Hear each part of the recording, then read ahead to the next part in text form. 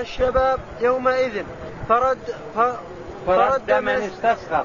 شباب حريصون على دخول المعركة، يريدون أن يقاتلوا في سبيل الله وأن ينصروا دين الله.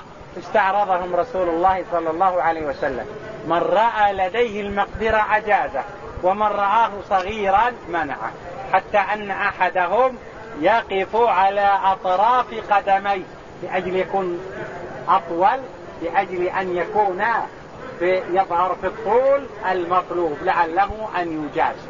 نعم. واستعرض الشباب يومئذ فرد من استصغر على القتال كابن عمر وأسامة بن زيد والبراء وزيد بن أرقم وزيد بن ثابت وعرابة الأوسي، وأجاز من رآه مطيقا. من رآه قادرا أجازه، أما هؤلاء فكانوا صغار السن منعهم. نعم. وتعبأت قريش وهم 3000 وفيهم 200 فارس، فجعلوا على ميمنتهم خالد بن الوليد وعلى الميسرة عكرمة بن أبي جهل. ودفع رسول الله صلى الله عليه وسلم سيفه إلى أبي دجانة، وقلنا بحقه، وقاتل فيه رضي الله عنه. نعم. وكان أول من بدر من بدر من المشركين أبو عامر عبد بن عمرو بن صيفي الفاسق، وكان يسمى الراهب، وهو رأس الأوس في الجاهلية. فلما جاء الإسلام شرق به وجاهر بالعداوة، فذهب إلى قريش يؤلبهم على رسول الله صلى الله عليه وسلم، ووعدهم بأن قومه إذا رأوه أطاعوه، يعني بذلك الأوس. نعم.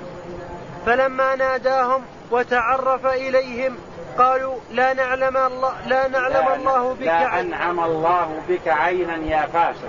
قالوا لا أنعم الله بك عينا يا فاسق. فقال لقد أصاب قومي بعدي شرا. ثم قاتل المسلمين قتالا شديدا، ثم راضخهم بالحجارة. وأبلى يومئذ أبو دجانة وطلحة وحمزة وعلي والنضر بن أنس وسعد بن الربيع بلاء حسنا. وكانت الدولة أول النهار للمسلمين. يعني بوادر المعركة في أول النهار النصر للمسلمين. لما نزل الرماة من مكانهم حصل ما حصل. أما بداية المعركة الظهور والعلو والنصر يعني الفوز في المعركة كان للجيش الإسلامي. فلما نزل الرماة من مكانهم حصل ما حصل. نعم. وكانت الدولة أول النهار للمسلمين، فانهزم أعداء الله وولوا مدبرين حتى انتهوا إلى النساء اللاتي يشجعنهم. نعم.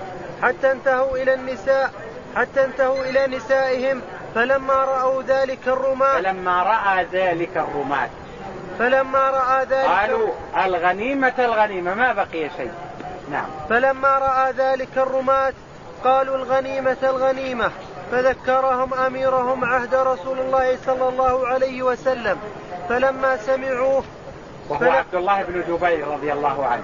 نعم. فلم يسمعوا فأخلوا الثغر، وكر فرسان المشركين عليه فوجدوا خاليا. يعني جاءوا فوجدوا فرجة من جهة الظهر دخلوا منها، والمكان اللي يحرس الظهور كان فيه الرماة نزلوا، أصبح المكان خالي ما فيه أحد. نعم. فوجدوه خاليا.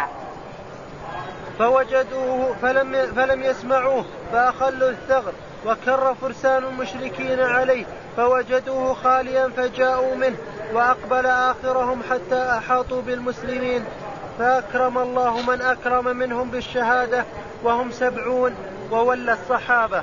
وخلص المشركون إلى وصلوا إلى رسول الله صلى الله عليه وسلم، فجرحوه جرحات وكسروا رباعيته.